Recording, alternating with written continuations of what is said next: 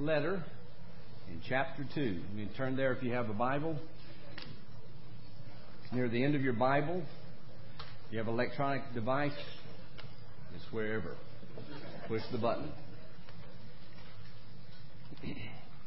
Last week we looked at an amazing reason John wrote this letter. He actually tells us what one of his purposes, and I know you know the three purposes by now if you've been with us. But the second purpose is that you do not sin. He says there, "My dear children, I write this to you so that you do not sin." You know, John's goal, and really this is the New Testament goal, as far as sin is concerned and as far as the Christian is concerned, we're talking to the Christian here, is not to muzzle you. You know what a muzzle is? You know, you put it on a dog when he wants to bite you. A lot of us look at sin that way, that we're something we want to do and we put a muzzle on it. But you know, you have a dog that likes to bite people, and you put a muzzle on that dog, guess what happens to that dog?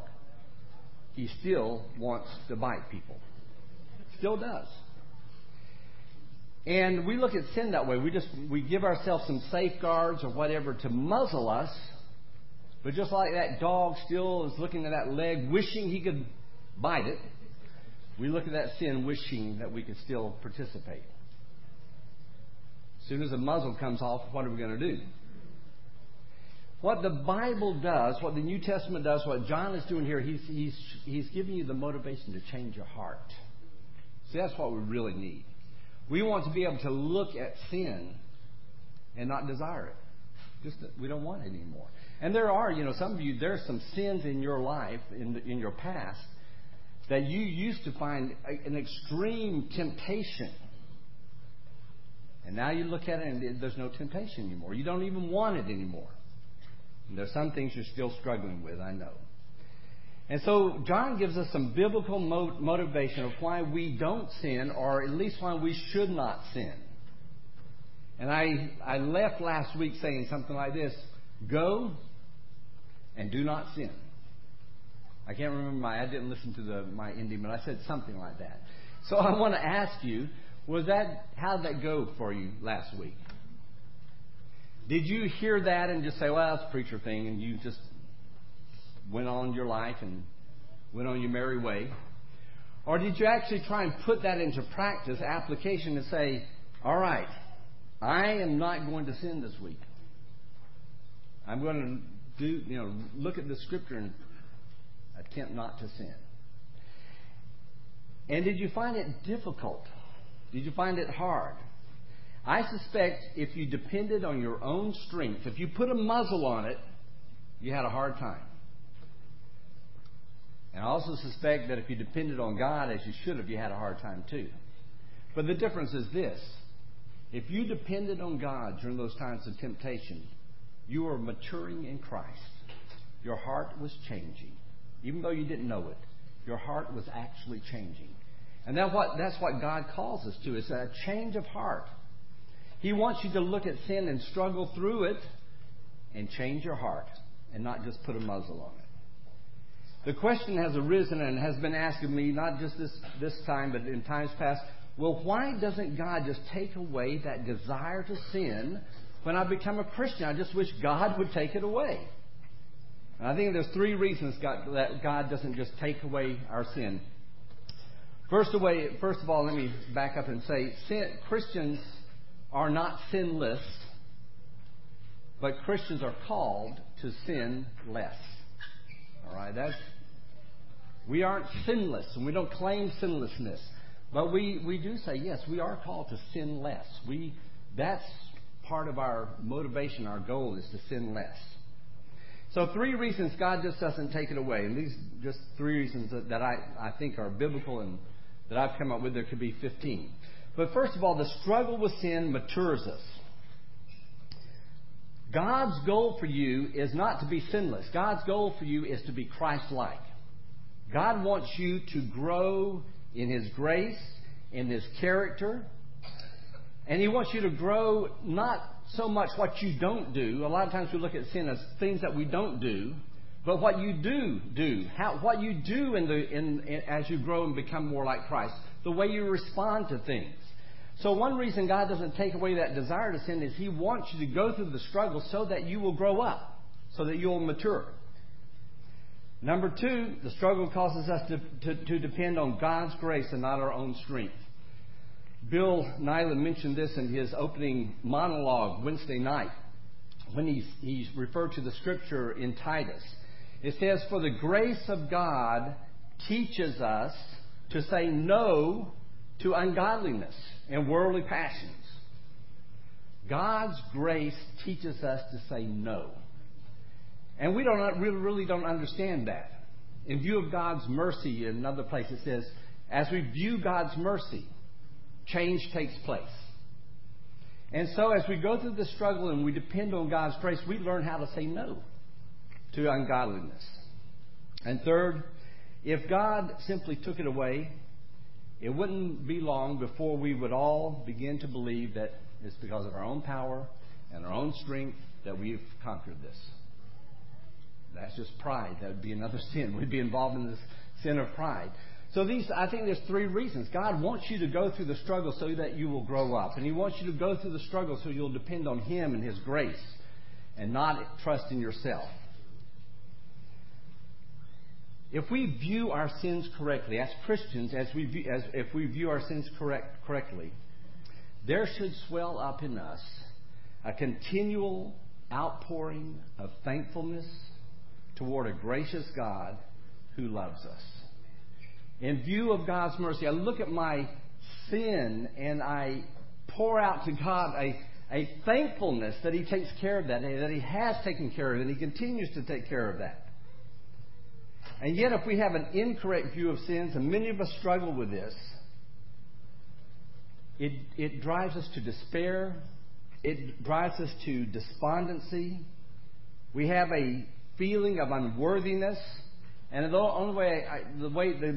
was what came to my mind. We become like slugs in the darkness. And if that grosses you out, close your eyes for a minute. It's not a real bad picture. There's some worse pictures than that of slugs. But when I'm working with Christians, a lot of times this is my view. Not this person who is just like, "Oh, God, look what you've done for me. Thank you."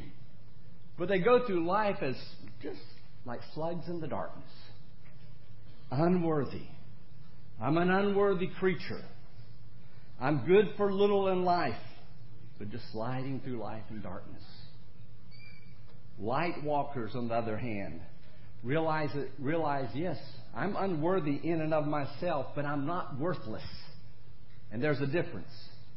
Light walkers rejoice in Christ, who covers them in His worthiness and makes them worthy.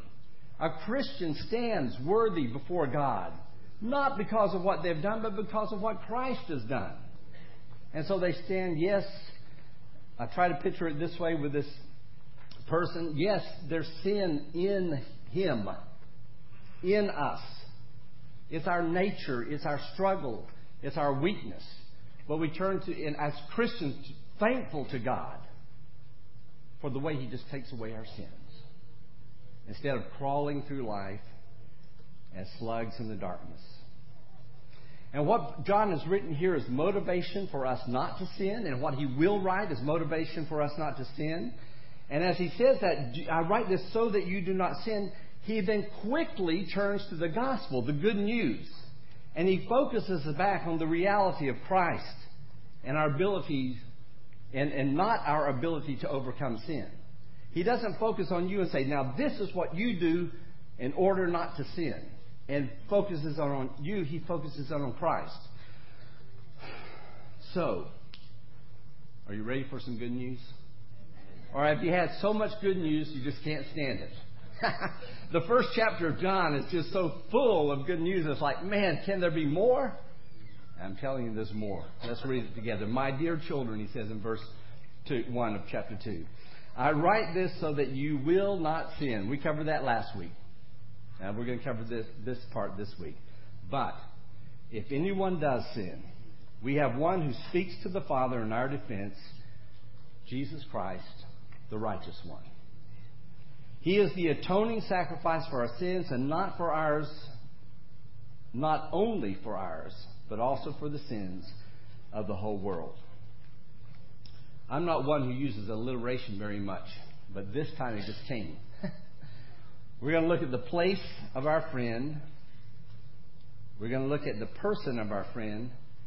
And get ready for the big word, the propitiation of our friend. And by the end of this, you're going to know what that means. The place of our friend. He says here, but if anybody does sin. We entitled last week's lesson, Why Christians Don't Sin. And your response was, why Christians do sin. And I said, okay, yes, I know we're going to get to that next week, so that's where we are today. We have the power through God's Spirit. We have the motivation based in gratefulness and the new life in Christ that leads us not to sin. It changes our heart so that we do not sin. And yet we live in a fallen world. We're practical, and don't try and deny the obvious. We live in a fallen world. We live in fallen bodies. Our nature is sin, and so we do sin. And as we look at this clause in this first part, if anybody does sin, it's in a tense stating that although sin is no longer your goal, is no longer your practice, it will happen. We don't begin each day thinking, this is what I want to do as far as sin is concerned. This is my goal in life. No. But we know it will happen. And at this point, we come to a crossroads in our lives. At this point, we look at it and we can either go down that road of despair, the despair that I have hurt my Savior, the one I committed my life to, I've denied, the Lord I swore allegiance to, my God, whom I failed once again. And the temptation is to focus on my failure and not His faithfulness. Do you remember how you felt when you came out of baptism? When you came out of that water? It happened a long time ago for me, and I remember it. I felt clean. I felt pure. You remember that? And I was dedicated. I wasn't going to do anything anymore. I wasn't going to commit any other sin. Surely I'm not the only one that thought that. And I don't even know how long it was. Was it a few hours? Or a few days? Or a day? I don't know. That's hardly any time at all. And I sinned. And there's this, man, the very thing I committed my life not to do, I've done. And there's a temptation to go down this road of despair. And so at this point, where John has said, I've written this so that you do not sin, he then says, but when you do, if you do, if anyone does, and he actually says, we have one who speaks to the Father on our behalf. We, John, old John, 80-something years old. Some people think he was in his early 90s. You would think he had conquered sin by this time, that he no longer needed an advocate. He says, we have one who speaks to us. I still need Jesus, is what John is saying here. We have one who speaks on our behalf. This is from the New International Version, of the Bible. And some of you have other translations. And I'm sorry to say, but we're dealing with translation. Some of you might be bilingual and you understand this better than anyone else. Or you've studied another language. When you're going from one language to another, there's some difficulty. And this was not written in English. John wasn't English. He wrote it in Greek. And so we have trouble with our translation sometimes. And there's several places that we're going to have to talk about that. The NIV is called a dynamic equivalent. It tries to take a word from the original language, from the Greek language, and then uses a word or words sometimes to try and explain it to you, just so you can understand what it means. That's why it's called a dynamic equivalent. It's the equivalent in a dynamic way is what they're attempting to do. But no matter what you think of that, you may think that's the worst thing in the world to have a dynamic equivalent. I want a literal translation. Okay, literal translations are hard to understand too. Let me give you the examples. This word has been translated advocate, comforter, patron, a friend and a helper, pleads, counselor, speaks on our behalf. Those are just some ways they're trying to get you to understand what that particular word means. And if you look at those, that can be confusing too. Some just give it up and say, well, let's just transliterate the word, and they say parakletos. We have a parakletos. They just, learn a new word is what they're basically saying. But what it means is, literally means to call alongside of. To call someone alongside of. Or one who is called alongside. My preference is advocate. If I were translating it, I guess I would say advocate, if I word for word. It's a legal term. It's a lawyer. But you don't have a good sense, unless you are a lawyer, you don't have a really good sense of that word, do you? When do you go to a lawyer? When you're in trouble, right? And it's not a nice thing. And so we have this idea, but the idea there is a legal term. The word counselor is used from the British term. Do you know when you go to England or Fiji or British colonies, or used to be British colonies, you don't hire a lawyer, you hire a counselor. It's not someone who sits across the desk and gives you counsel and says, okay, this is what you need to do. It's one who is a legal counselor. It's one who stands in your defense. And it's continuous. The term here is a continuous sense. It's every minute of our lives. So we have an advocate, we have a lawyer, we have one who stands in our defense, who speaks on our behalf all the time. Good news. And so I ask the question, well, who's he defending us? If he's a lawyer, who's he defending us against? And you think God. It says we have one who speaks to the Father in our defense. The word with there means face to face. I think it's important. We have one who is face to face with God as our advocate. And yet, it's not God who's accusing us. It's not as if God is accusing us and Jesus is doing his best to defend us. To say, well, no, God, you didn't know what's happened. Please listen to this. What really happens is here. You know who the accuser is? Satan. Good. Turn over to a few pages to Revelation chapter 12, verse 10 and 11. And it says there, then I heard a loud voice in heaven say, now have come the salvation, the power, and the kingdom of our God, and the authority of his Christ. For the accuser of our brothers, who accuses them before our God day and night, has been hurled down. They overcame him by the blood of the Lamb and by the word of their testimony. They did not love their life so much as to shrink from death. Therefore rejoice. And he goes on. But he says day and night, Satan is sitting there accusing us. It's not God who's accusing us. It's Satan who's accusing us. And Jesus is speaking face to face with the judge of all mankind. And he's not trying to persuade the judge. It's Satan here who is accusing and claiming that Christians should be punished. He's claiming their souls. But look what they've done. Look at that attitude. Look at that action. Look what they're doing, God. And the advocate, Jesus, has one statement. Washed clean by my blood. That's it. The verdict is innocent. And Satan, it must bother Satan. But they did. Look what they did. Look what he's doing. Washed clean by my blood. He's not arguing with Satan. He's not trying to argue with it. He's not even looking at Satan. He's face to face with God. That's it. Satan is doing his best to condemn. And face to face with God, our advocate. It's almost as if they're not even concerned with the evidence. Because there's no evidence anymore. You're washed clean by the blood of Jesus.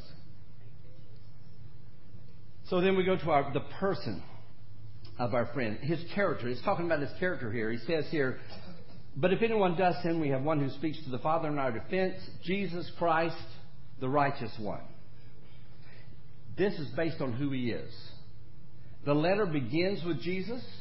It begins with his message. The focus is on Jesus. It's a God-focused and a Jesus-focused message. He says that which was from the beginning. And I believe that's talking primarily of His incarnation when He became a human. And He says, let's go back to the very beginning of Jesus, which we have seen, which we've heard, which we've touched. This is the person, our real live person that I've touched. And the gospel message is that God became a man in order to show us God, to bring us back to God. We have a man like us in every way, yet without sin. Hebrews chapter 4, verse 15 says. And any time that you see that word Jesus, and in the Hebrews He uses the word Jesus, just like He's using it here, it's talking about the humanity of Jesus, of God. Jesus is His human part. He's a man. So anytime you hear the word Jesus, it's talking about real flesh and blood. Jesus. There's a man in heaven named Jesus who's our advocate.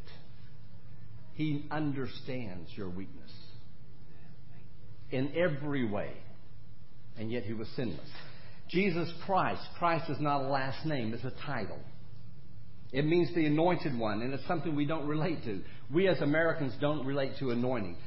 The reason I mention this here is because later on He's going to say, you have an anointing. We'll get to that later, all right? Next year.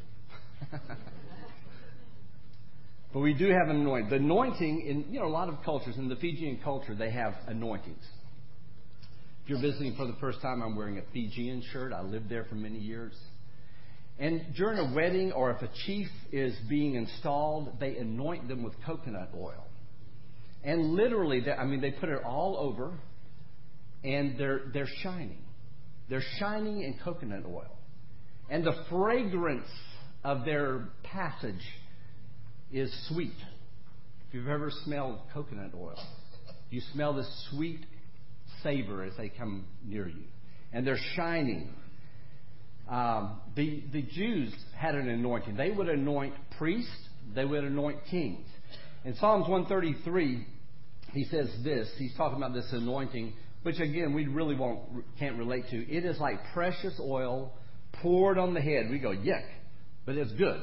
All right, running down on the beard, running down on Aaron's beard, down on the collar of his robe. Oh, how wonderful! In their culture, it was. It was the anointing saying, He is the high priest. He is special. And that's what Jesus is.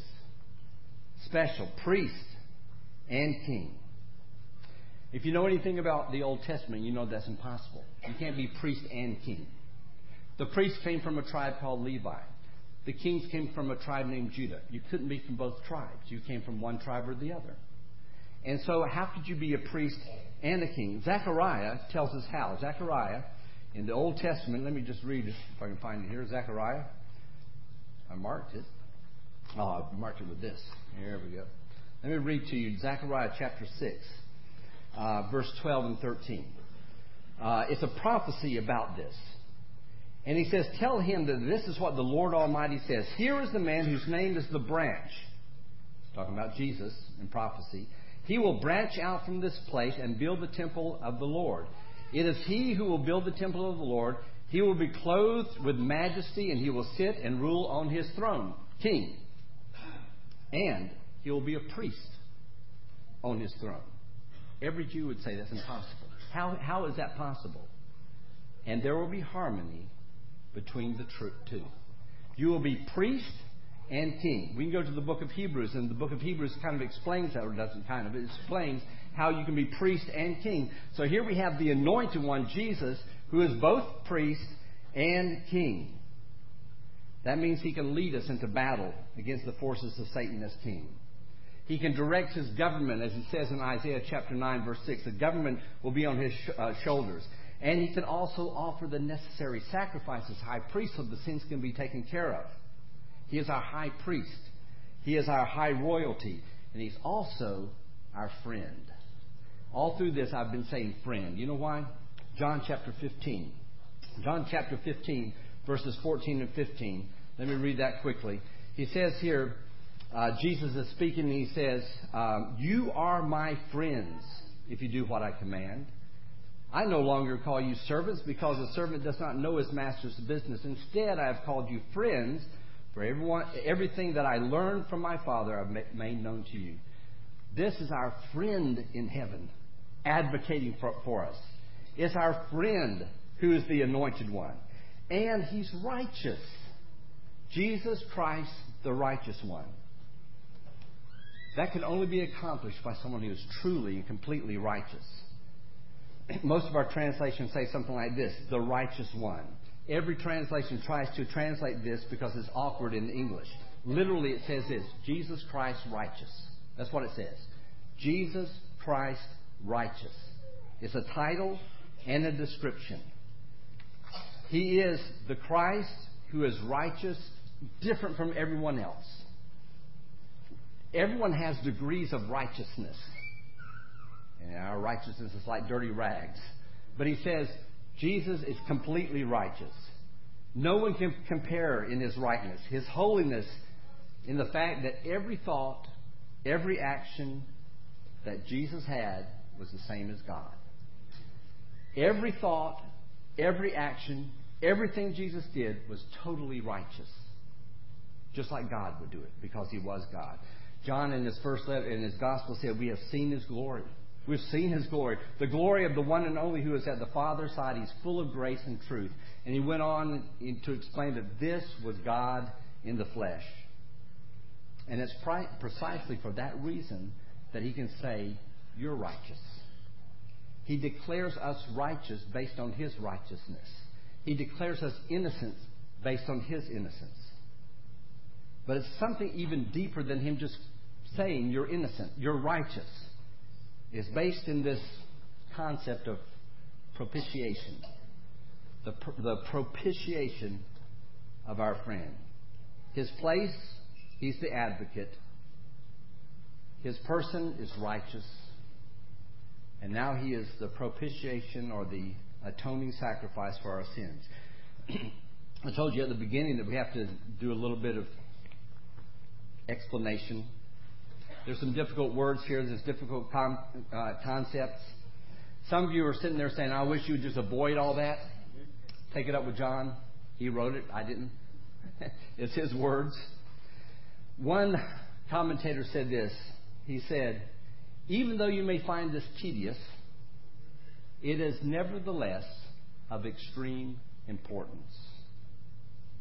What I'm sharing here, I'm not trying to get into big words, all right? But it's of extreme importance. If you don't understand this, you don't understand the gospel.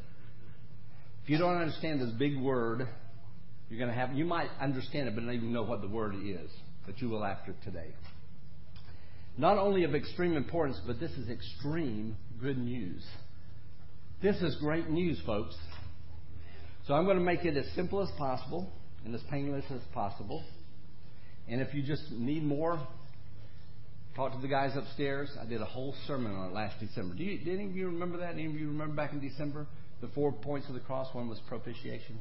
All right. So I'm not going to take a whole sermon. I'm just going to touch on it. All right. You want more? Talk to those guys. Different words are used to try and figure this out. Atonement, propitiation, offering, sacrifice, the way our sins are taken away, payment for our sins, reconciliation for our sins, expiation, atoning sacrifice for our sins. They're trying to get you to understand what this word means. One translation just uses the Greek again. Hilasmos. All right. Well, what does that mean? Well, it means atonement, propitiation, offering. What does this mean? You cannot understand this word if you don't understand the wrath of God. You have to understand the wrath of God. It's futile, it's spiritually dangerous to dismiss the wrath of God. Some people try to say, well, God doesn't have wrath. God isn't angry anymore. In our human thinking, it's the opposite of love. Wrath of God is the opposite of love. And so we know that God is love, so we try and explain away His wrath. But the word anger is appropriate. God is wrathful towards sin. God is angry towards sin. Sin must be punished. Now, don't equate your anger with God's anger. God's anger is right. More often than not, your anger is wrong. All right? Human anger is wrong. Yeah, someone just experienced some of that lately, didn't you? It's wrong. God's feelings are not hurt. over sin. Our feelings get hurt. We get angry when our feelings are hurt. We get angry when our expectations are not met. We have certain expectations. This is what I expected, and I didn't get that. And I get mad. I get angry at that. That's not God. God's anger, God's wrath is due to what warped and twisted and destroyed a right relationship that He had with mankind. God's anger and wrath is because something came into creation and twisted. In fact, the word wickedness actually means twisted things around. And God, because He is love, desires to bring mankind back into a right relationship with Him. And so He says, wrong things have to be made right. I must deal with sin. It must be dealt with properly. And our problem is we don't understand how horrible sin is. We really don't. We don't understand the horribleness of sin. We can to a degree, but not like we should. All sin separates. All sin separates us from God. It's sin that warps us. It's sin that twists us, twists the image of God that He placed within us into something that is akin to the demonic. We became cousins to the demonic when we entered sin. All the misdemeanor sins are actually felony sins. And the fact that everyone does it, we feel comfortable that everyone does it, just means we all stand under condemnation. Read the book of Romans, first chapter, second chapter. We're all under condemnation. Yeah, we all committed those sins. Inch by inch, mankind sells itself deeper and deeper into depravity and perversion. It begins right here in our mind. We begin to think it, and it leads to our actions. We do it. And I think it becomes most evident to us when something so horrible happens that we say, something has to be done. Have you ever gotten to that point? Maybe not in your maybe in your personal life, yeah, but you look at the world and say, something must be done. Happened this week to me. Planned Parenthood selling body parts of babies.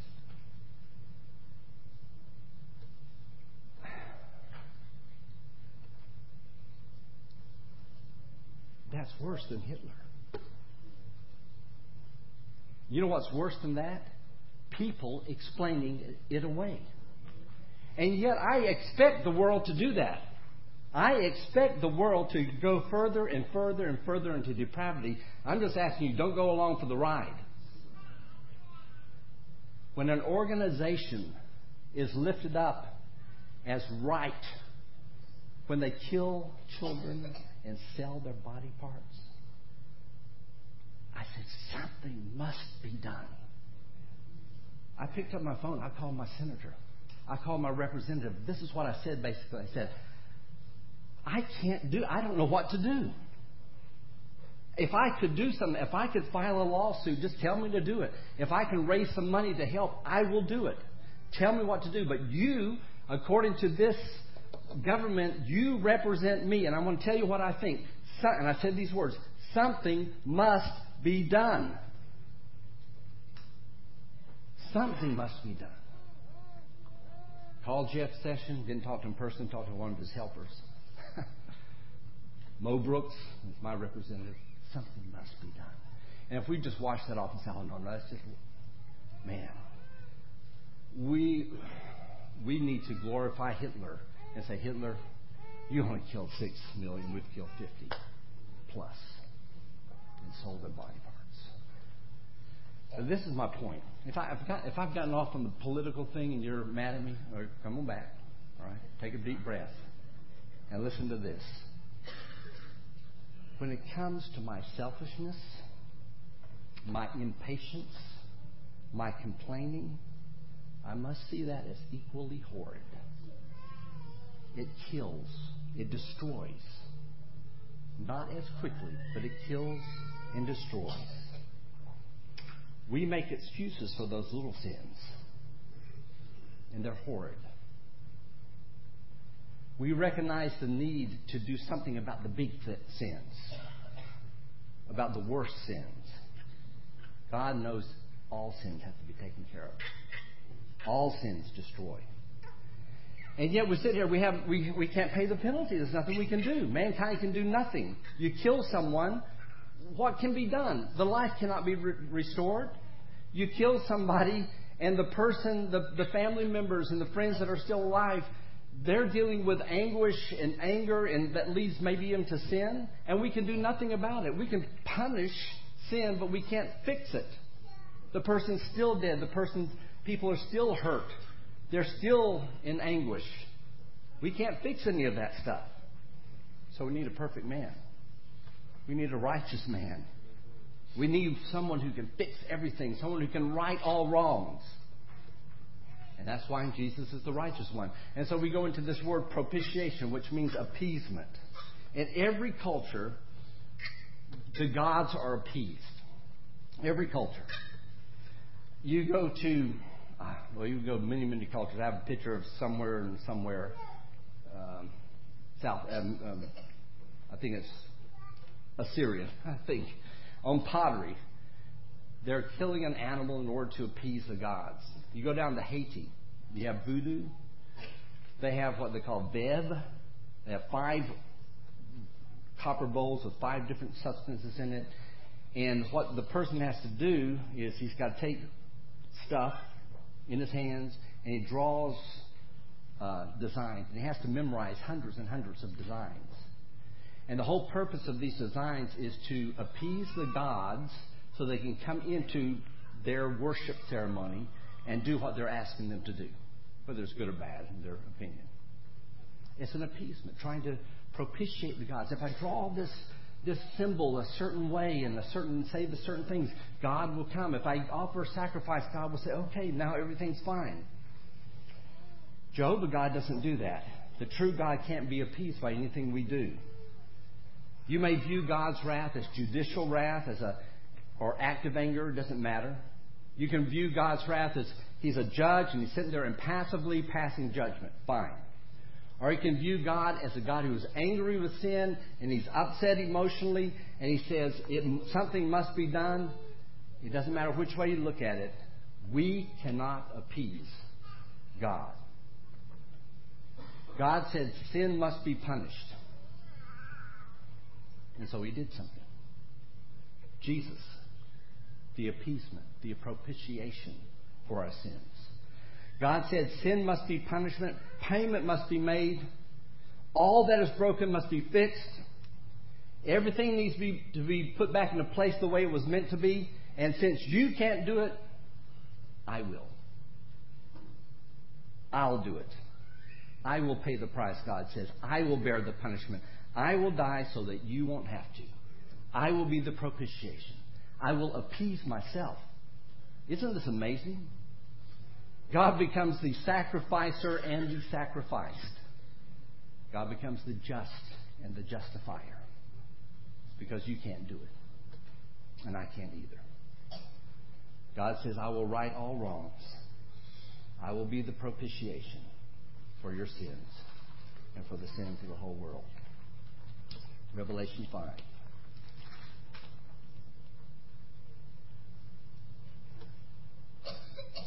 I saw in the right hand of him who sat on the throne a scroll with writing on both sides. It was sealed with 7 seals. And I saw a mighty angel proclaiming in a loud voice, who is worthy to break the seals and open up the scroll? But no one in heaven or on earth or under the earth could open up the scroll or even look inside. And I wept and wept because no one was found who was worthy to open the scroll or look inside. Then one of the elders said to me, do not weep. See, the Lion of the tribe of Judah, the Root of David, has triumphed. He is able to open the scroll and its 7 seals. Then I saw a lamb, looking as if it had been slain, standing at the center of the throne, encircled by 4 living creatures and the elders. He had 7 horns and 7 eyes, which are the 7 spirits of God sent out into all the earth. He came and he took the scroll from the right hand of him who sat on the throne. And when he had taken it, the 4 living creatures and 24 elders fell down before the Lamb. Each one had a harp, and they were holding golden bowls of incense, which are the prayers of the saints, and they sang a new song. You are worthy to take the scroll and to open its seals, because you were slain, and with your blood you purchased men for God from every tribe and language and people and nation. You have made them to be a kingdom and priests to serve our God, and they will reign on earth. Then I looked and heard the voice of many angels, numbering thousands upon thousands, and 10,000 times 10,000. They encircled the throne and the living creatures and the elders. In a loud voice they sang, "Worthy is the Lamb, who was slain to receive power and wealth and wisdom and strength and honor and glory and praise." Then I heard every living creature in heaven and on earth and under the earth and on the sea and all that is in them singing, "To him who sits on the throne and to the Lamb be praise and honor and glory and power forever and ever."